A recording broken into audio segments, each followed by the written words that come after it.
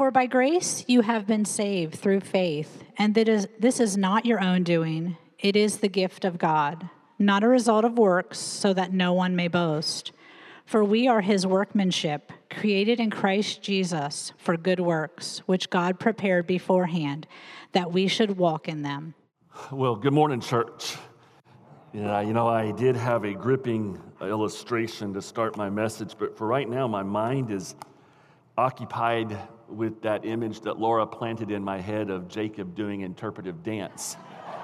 Thanks, Laura. And for some reason, the thing that's linking to is Chris Kattan back in the 90s on Saturday Night Live. He would all dress in black, and he would do this funky interpretive dance got character from, now you're going to Google that, but that's what's in my head right now. So, Laura, it's all your fault, sweetie. So it's all your fault, yeah. I guess that kind of also dates me that I know who Chris Kattan actually is, since he's a nobody now and no longer on the celebrity scene and that kind of thing. But I've been in ministry for quite a while, several decades now, and through the decades, on a regular basis, I have had conversations, I would say, with people who come to the Christian faith from two opposite ends of the continuum. First, there's the legalistic end of the continuum, where they are seeking to earn God's favor and God's blessing in some way through their actions and through their works, the things they do, the things they don't do. And then there's the group on the other end of the continuum who is, it seems, always just living however they want to live. Antinomianism, right? There's no law, there's no requirement, there's no sanctification. I can do whatever I want to do, live however I want to live, serve God, don't serve God, doesn't matter. I'm saved, my sins have been forgiven, all is good between me and God. And those two ends of the spectrum just seem to always come around. Even within churches, churches can drift from one end of the spectrum to the other in that way.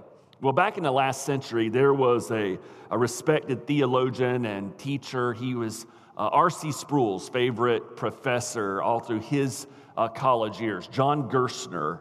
And Gerstner wrote extensively on the false teachings of the cults that are in our world. He also wrote extensively about maybe false doctrines and teachings that come through Catholicism, especially as it relates to justification by faith and the importance of being justified by God's grace through faith. Yet at the same time, he recognized that Christians can have this misunderstanding of the gospel, and as a result can run to the opposite end of the spectrum and really embrace human works, righteousness, or that other end of the spectrum, antinomianism. And so he wrote about that, and one of the things that he said was this.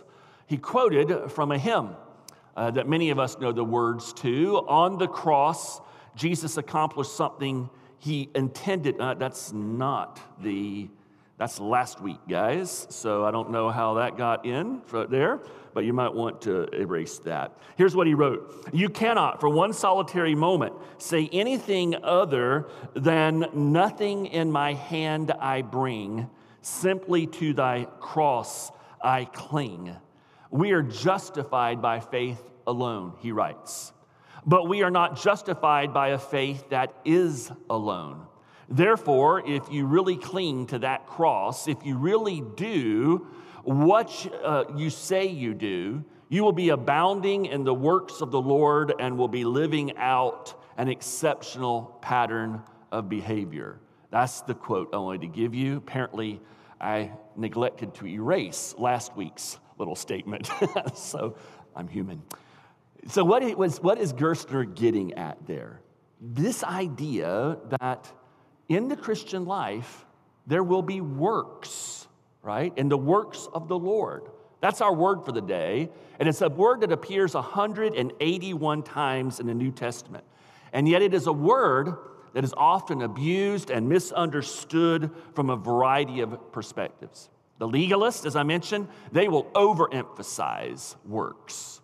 The person who drifts to the antinomian end of the spectrum, they will underemphasize works. And still others, and maybe this is accounting for a large number of us even here this morning, we have this uneasy, uncomfortable feeling that in some way works and grace are actually incompatible. And so we end up living out the Christian life in this kind of quasi-no man's land where we are confused and uncertain, and there's a lot of indecision about how grace and work go together, or even if they do go together. And so this morning, I'm hopefully going to help us all clear up some of that confusion. Maybe we can get out of that no man's land and understand by the end of the message that, God's grace is at work in all of us. And that grace is what actually produces the works, which are so important to be in the life of every Christian. And so we're going to do a deep dive into this passage, break it up into two sections. The first section says that to experience the power of the gospel, we first have to understand how works and grace relate to one another. Listen, verses 8 and 9, these are famous verses. Let's wake up this morning. Let's read them out loud together. Ready? Here we go. For by grace you have been saved through faith, and this is not your own doing. It is the gift of God, not a result of works, so that no one may boast. Okay, great passage of Scripture. And it's actually touching on a tension in this passage between grace and works that begins all the way back at the beginning of the passage. You see, we have this tension due to this our fallen nature, our yearning to see ourselves spiritually good and able to earn God's grace, that we are basically righteous, good, spiritually acceptable before God, and maybe we need to modify our behavior, maybe we need to do different things, but in doing so, it allows us to be acceptable before God. The earlier parts of this chapter show us that this isn't possible.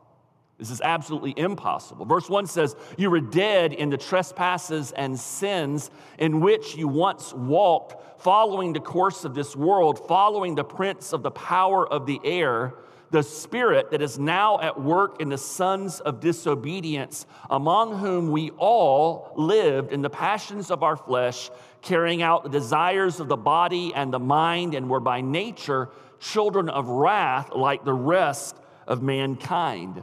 We are born walking in sin, living in sin. The formal word is depravity, total depravity. It means that we are thoroughly corrupted by the presence of sin in such a way that we cannot do anything that is spiritually pleasing to God. We don't have the capacity in ourselves as natural human beings when we are born into this world to do one single thing that pleases God from a spiritual, eternal perspective. We can do things that are great for civilization. We can do some things that are beneficial to humanity in general. But even those good deeds are corrupted and polluted by sin. So even at our very best is corrupted and polluted and tainted by sin. And so we stand before God desperately in need of something from outside of ourselves to intervene and to rescue us from this body of sin that we are born with, and in turn reconcile us to our Creator. That something from outside of ourselves is grace. We are saved, this passage tells us, by grace through faith. Remember, we talked about salvation earlier in the summer. That was one of our important words. What does that word mean? And this passage says that salvation does not come by our works, but by grace. Again, tension between grace and works. So if you rely upon works, you will never have your sins forgiven. You'll never be reconciled to God. It's important for us to understand what that word works means, what that word grace means, right? Let's start with the word works. It's actually an easier word to define and to understand. Jesus tells us in Matthew chapter 5, verse 16, "In the same way, let your light shine before others so that they may see your good works and give glory to your Father who is in heaven." In this passage, Jesus is not talking and equating good works with like spiritual disciplines, right? You know what I mean by spiritual disciplines, right? These are the things that we participate in order to grow stronger. We're going to talk about some of these next week when we get, or in the next week after that, when we get to the word sanctification, right? These, like you might have read your Bible this morning and had quiet time with God this morning, maybe over a cup of coffee or a Diet Coke. You read scripture and you prayed and maybe you sang songs. You poured out your heart before God. That practice of meeting with God, that's a spiritual discipline, and it's good and it's beneficial to us as Christians, but that's not the good works that Jesus is referring to in Matthew chapter 5, and it's not the good works that we have in Ephesians chapter 2. Jesus is referring to our personal actions and to their ability to either glorify God and bless other people or not. When we think about good works, that word works is generally associated with deeds, with actions, and with maybe even our words that are the result of our effort, our labor for the Lord and for His glory to bless other people. Works, good works, the target of that can be inside the church. We have people right now who are over with our children. They're serving them. They're loving on them. They're teaching them the gospel. They're singing and praying and interacting with them. Those are good works. They are blessing and working for the benefit of those little children, right? And that's important to see. That with good works, the target audience of good works is someone other than yourself, right? You're trying to give someone else, and you seek and desire to give someone else just a taste, perhaps, of the love of God which we experience in the gospel of Jesus Christ. Good works. So what about grace? We're saved by grace, not by works. And obviously verses 8 and 9 has a tension, a conflict between grace and works. So what do we mean by grace? Most of us have a basic, simple definition in our head, right? Grace is God's unmerited favor, right? Good, exactly. One more time. Grace is God's unmerited favor. Sure, we learned that. Grace is God giving us something that we do not deserve, right? Grace is God's unmerited favor. It's Him giving us something that we do not deserve. Certainly, grace is not less than those basic, simple definitions, but grace is also much more than that, a whole lot more than that. And church, we cannot forget the whole lot more of what grace is. Because if we do, what we'll end up embracing is a cheap view of God's free grace. We will unintentionally do something like maybe we'll put grace like in the same category as oxygen, right? Oxygen is everywhere. God gives it to us. We need it for life, and it's just something that we take for granted. It's everywhere to everyone, and it's free. It's just there. It's almost like God just waves the hand, and boom, oxygen, boom, there's grace. It's free. When we do this, we don't understand grace.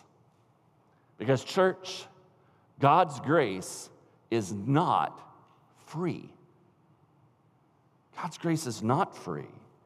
I mean, this is what we looked at last week with our word from last week, atonement. That word atonement is so important. God's grace does not have to be earned by us because Jesus earned it for us, right? God's grace in the gospel tells us that Christ on the cross, when He shed His blood, He purchased God's grace. He made it possible so that God could give us grace because He satisfied God's wrath towards our sin. That's why this word atonement is so important. In His death and His sacrifice on the cross, God's wrath is now satisfied, and as a result, He earned God's grace for us. Jesus purchased for us on the cross grace, the faith that we need so that we can even believe in Jesus. So grace is not free. From our perspective, it's free, right? We don't earn it from our perspective, but from God's perspective, grace is not free. It's very expensive. It's very costly. It cost the life of Jesus Christ. So we As a result, no, we do not earn God's grace. We don't earn God's approval and God's blessing. Why? Because Jesus earned it for us. And so while there's nothing wrong with the definition that grace is God's unmerited favor, that grace is God giving us that which we do not deserve, we need to always have in the back of our mind, Christian, we need to always, if we ever use that simple definition, at least there needs to be a quiet voice in our head saying, yes, grace is God's unmerited favor because Jesus merited it for us. That grace is God giving us something that we do not deserve because God gave Jesus something that we do deserve, his wrath towards our sins. That always has to be in the back of our minds, framing our understanding of grace, or else we end up with a cheapened, lessened understanding of God's grace. I appreciate a basic definition, a simple definition that Jerry Bridges has written about and has written. He says, grace is God's favor through Christ to people who deserve his disfavor. Read that with me out loud. Grace is God's favor through Christ to people who deserve his disfavor. Do you see the beauty of that? And how no, our grace, the grace God gives us, is not free in the ultimate eternal sense of the word, not at all. So all of us have probably sensed this tension of grace and works. We are saved by grace, not by works. Work salvation in any form is a denial and a repudiation of God's grace in Jesus Christ in the gospel. Yet, at the same time, we're not to disregard the importance of good works. Our good works actually either deny or validate the presence of the gospel of grace in our lives. So they're very important. We can't ignore them. It's like Gerstner said, if you cling to the cross of Jesus, you will be abounding in the works of our Savior. This is a reality of the Christian life. So let's look at the second aspect of this passage, which kind of gets into that idea a little bit more. God's sovereign plan for every Christian includes good works. Verse 10, for we are his workmanship, created in Christ Jesus for good works, which God prepared beforehand that we should walk in them. Now, there's a couple of very important concepts in this little verse. First of all, that word workmanship. It comes from the Greek word poema. And poema in the Bible is normally associated with God's creation, God's power as he created the universe. You see it again in Romans chapter 1 when he says that God has created everything, and in the glory of creation, humanity can look at it and can see all of the attributes of God. Those not all, but the eternal attributes of God, his power, his grandeur, his sense of incredible creativity and intelligence and design that is here. And all this can be seen in creation. It's what the psalmist says in Psalm 19:1 when he says, the heavens declare the glory of the Lord and they proclaim his handiwork. Nature itself, it glorifies God, his poema, his creation, his work. It glorifies him. It tells us that he exists. But here's the thing, the scriptures tell us something else, that as incredible as nature is, and as good a job as nature does in revealing God to us and letting us know that he exists, humanity is an even greater example of God's creative genius. How about that? The scriptures, that's the position of scripture. Psalm 8, the psalmist says, when I look at the heavens, the work of your fingers, the moon and the stars which you have set in place, what is man that you're mindful of him, and the son of man that you care for him? In other words, you can imagine the shepherd sitting out there at night and he's seeing the whole display of the heavens before him, and he looks at that and he feels like just a little speck in light of all of God's creation. And he says, what is man in light of this? Incredible creation, but then through the inspiration of the Holy Spirit, he realizes something. And in verse 5, yet you have made him, humanity, mankind, a little lower than the heavenly beings and crowned him with glory and honor. In other words, as great as creation is, the design and creation of humanity is even greater than the stars and the universe that we live in, just a little bit below the heavenly beings. And that says something about humanity, doesn't it?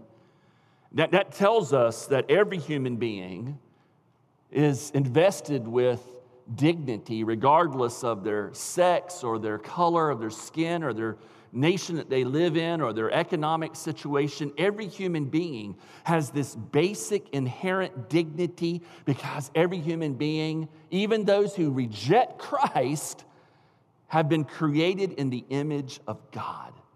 There is something about humanity. We are not just another animal. You know, the manatees, as nice as they are, in the grand scheme of things, are not as important as humans. Okay? And, you know, I'm not anti-manatee, even though I've heard they taste like chicken. So, bad joke. Right? So we need to understand our place there. But here's what this passage is telling us. This is why verse 10 is that word poema is so cool, so neat. Verse 10 is telling us that God's true masterpiece isn't humanity itself. There's actually something greater. That word poema is the word from which we get poem, right?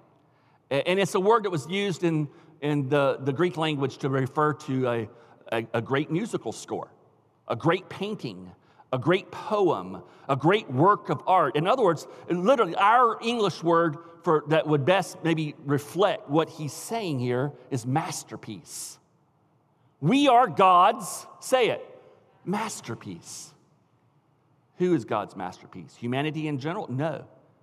Those who have been created in Christ Jesus. The masterpiece of God is due to what he does to us in changing us from death and sin to life in Jesus Christ. It's what he's referring to in 2 Corinthians chapter 5 when he says, if anyone is in Christ, he is a new creation. The old has passed away. Behold, the new has come. God's greatest masterpiece is taking people who are dead in their trespasses and sins with no ability at all to trust and believe in Jesus, to receive the grace of God in the gospel, who are destined to an eternity separated from God. God's greatest masterpiece is bringing that person to life spiritually, recreating them, giving them his grace and the ability to believe the good news of Jesus. That's God's greatest masterpiece. And this has incredible significance for every one of us here this morning who claim the name of Jesus as our Savior. So for everyone here who looks at themselves with a sense of disgust, or you look at yourself for some reason with a sense of shame, or you look at yourself and you don't see someone who is beautiful and important or valued in some way. Maybe you've had people throughout your life speak words into your life that create those kinds of ideas, those kinds of feelings and emotions. Understand, God says that's all a lie.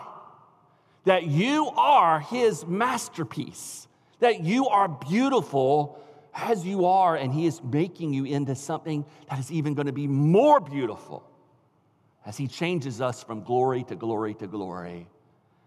And at the end of that complete makeover that he's doing with us, we will for all of eternity reflect the beautiful glory of our Lord Jesus Christ. That's what he's doing in us. We are his masterpiece. Augustine, the early church father, he touched on this, he wrote on this, and he said it's interesting that even Christians, even believers, we will travel great distances and we will go and we will stand in awe of the mountains, he said. And we'll look at the grandeur of the mountains, or we will travel down to the ocean and we will sit and we will watch the power of the waves and marvel at the strength and just that sense of awe that we get from God when we sit down at the ocean and look at the waves. Or he said, perhaps you go down to the river in a valley and you sit there and the calm peace of that scene, and then the fall foliage, the seasons, they change, and the colors that come about, and the palette of God's creativity is on full display. If Augustine was alive today, he said, or it's when you dive down to a reef and you put a spotlight on that reef and you realize there are not enough colors in our comprehension to explain what you see on a reef that is put under a true light. It's incredibly beautiful. And yet Augustine says we do all of this and we pass by ourselves with that same sense of wonder. And his point is, as incredible as all of those things are, church, what God is doing in your life through Jesus Christ is even more wonderful, more beautiful, more of a masterpiece. So from this passage, and from verse 10, I hope you understand that. And no matter what has come into your life and is in your past, God is redeeming you and you are his masterpiece. And then there's one final thought in this passage that I want us to walk away with this morning, that our good works are the result of God's grace at work within us. We are his workmanship, created in Christ Jesus for good works, which God prepared beforehand that we should walk in them. Very important for us to break this down, right? Verse 10, he says, for good works. We are created in Christ Jesus for. The word for is a purpose word. Why has God recreated us in the image of Jesus Christ? Why is God transforming us into the image of Jesus Christ? Why has God saved us, redeemed us from our sins? For good works. Plain as day. And it's works which he has prepared beforehand. Now this is really cool. He's going back to chapter 1. Chapter 1, Ephesians chapter 1, has one of the most beautiful, strong statements on God's sovereign grace as it relates to predestination and election, and how God has chosen before the foundations of the world his people who he will redeem, who he will mark out, who he will save, who he will keep for all of eternity. Again, I mentioned last week, we will do this word before the summer is over with. Promise. Okay? I've gotten so many emails. Are you going to talk about it? No, we will. Promise. Okay? But what's interesting here is now Paul is saying not only has God predestined you for salvation, he has predestined you to accomplish certain good works for his glory and for his kingdom. Not only has he marked you out for salvation, he's marked you out for service. Not only has he chosen you to worship him for all of eternity, he's chosen you to work for him. And that's got incredible implications because it's supposed to affect our lives. You know, back at the beginning of chapter 2, unredeemed humanity, all of us, we are described as walking according to sin, following Satan. That word walk basically bookends this little passage, verses 1 to 10.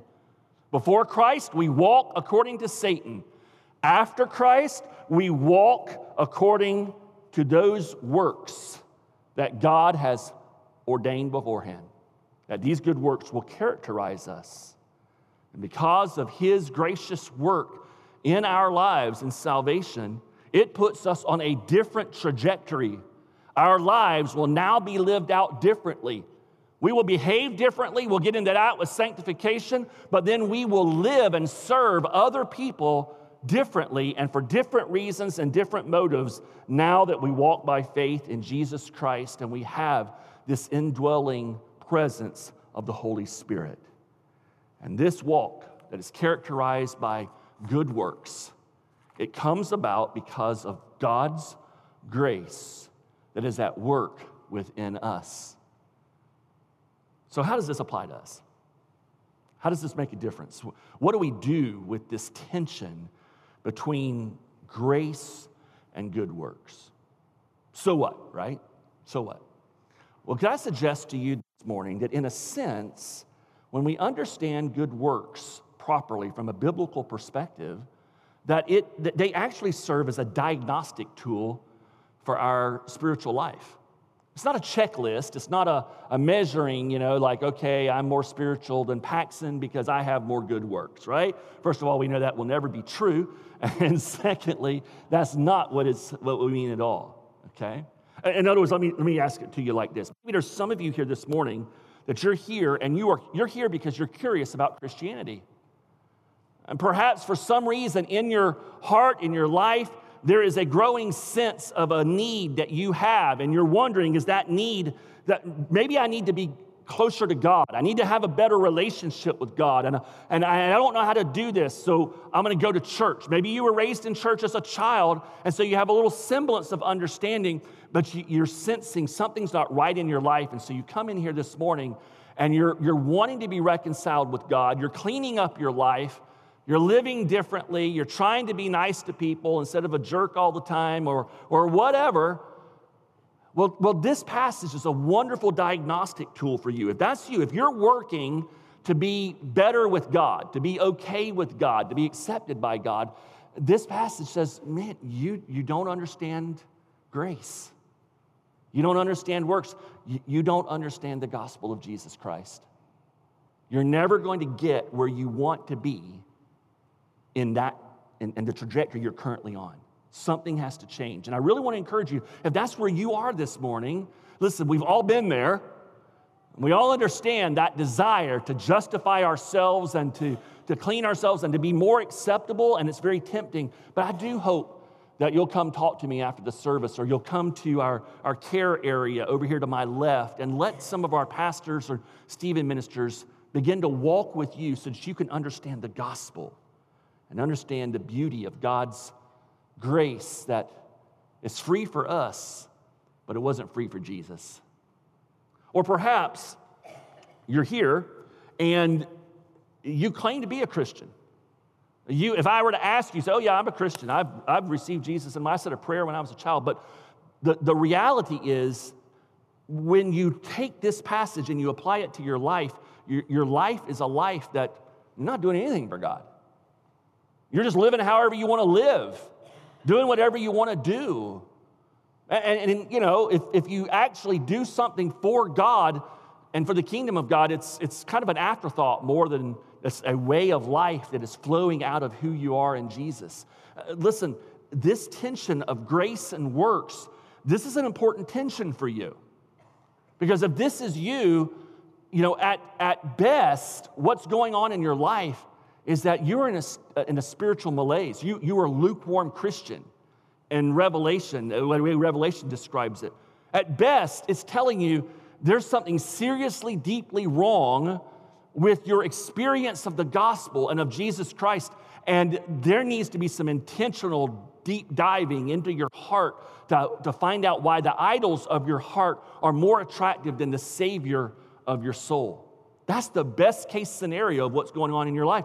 The worst case scenario, and the scenario that Jesus seems to insinuate is the more common scenario, is that you have a head knowledge of Him, but you've never actually been born again. You've never trusted in Him.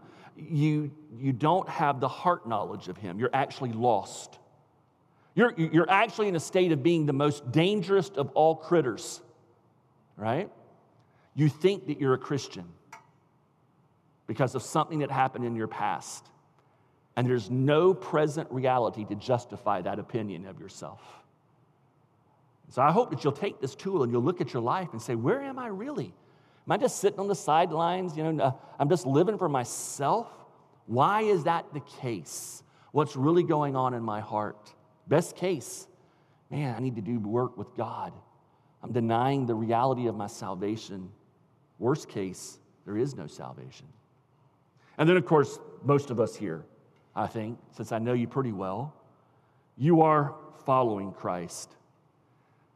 But I have no doubt there are some here this morning that you find yourself in a situation, in a state of existence that your service to God, your involvement in the kingdom of God, that rather than energizing you and blessing you and providing joy, it's actually sucking the life out of you. Have you ever been there? Have you ever been involved in the work of God and the kingdom of God? And at the end of the day, it's just like, do I really? Why does that happen? How do you remedy that if you're going through it right now? The answer is in this passage. Return to the gospel of grace that we find in Ephesians 2, 8 and 9. Go back and begin to meditate on the grace and the love of God that he gives us in Christ Jesus, and let that motivate our works. That's the solution. Only the gospel can change our motivation and restore the joy of our salvation. So as we come to the Lord's table this morning, let's meditate on this, okay? We are not saved by grace and then blessed by works. We are not saved by grace and then blessed by works. We are not saved by grace and then from that point on do we earn God's favor and blessings and smile upon our lives because of our good works. If that's where we land this morning, we again have missed it, and the tension of grace and works has smacked us in the face. Okay?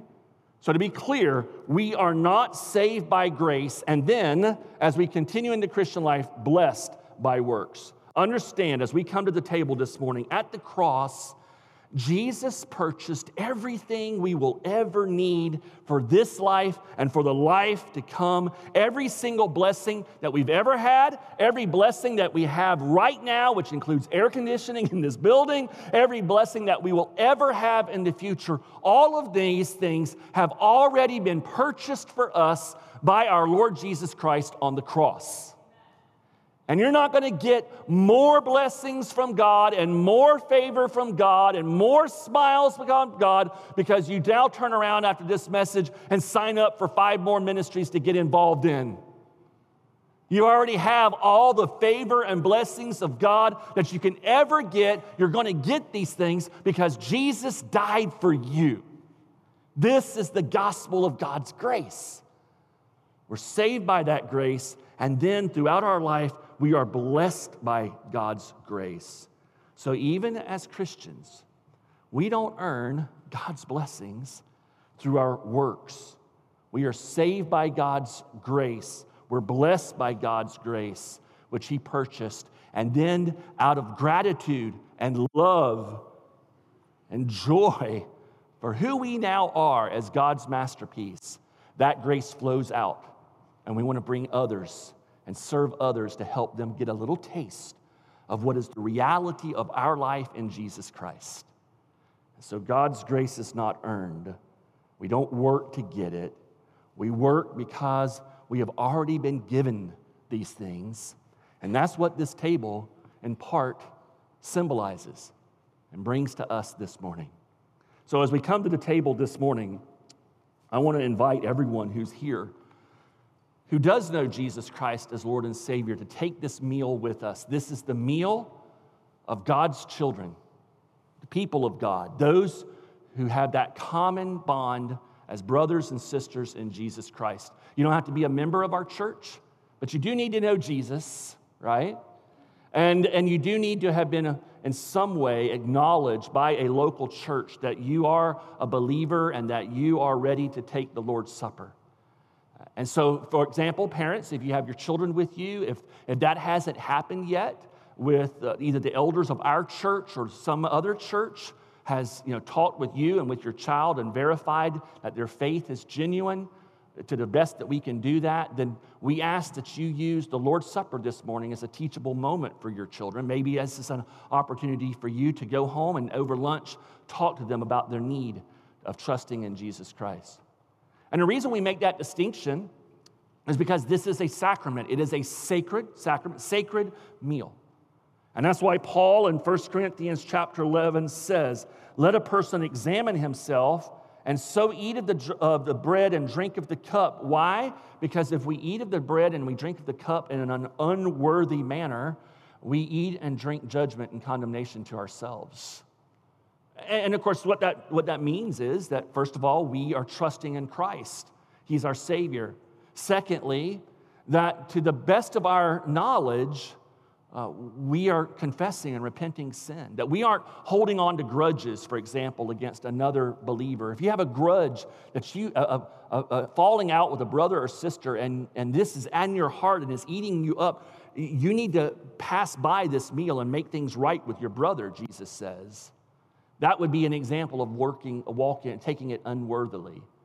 It doesn't mean that you can't take it if you sinned within the last 2 hours, because some of you parents have kids, and on your way here to church this morning, you sinned, right? I know what that's like. That's not what it means at all. It just means that we aren't holding on to sin, that we aren't cherishing it. So let's start right there. Let's bow our heads for a moment. And let's do business with God at an individual level. And let's pray and ask Him to cleanse us from our sins.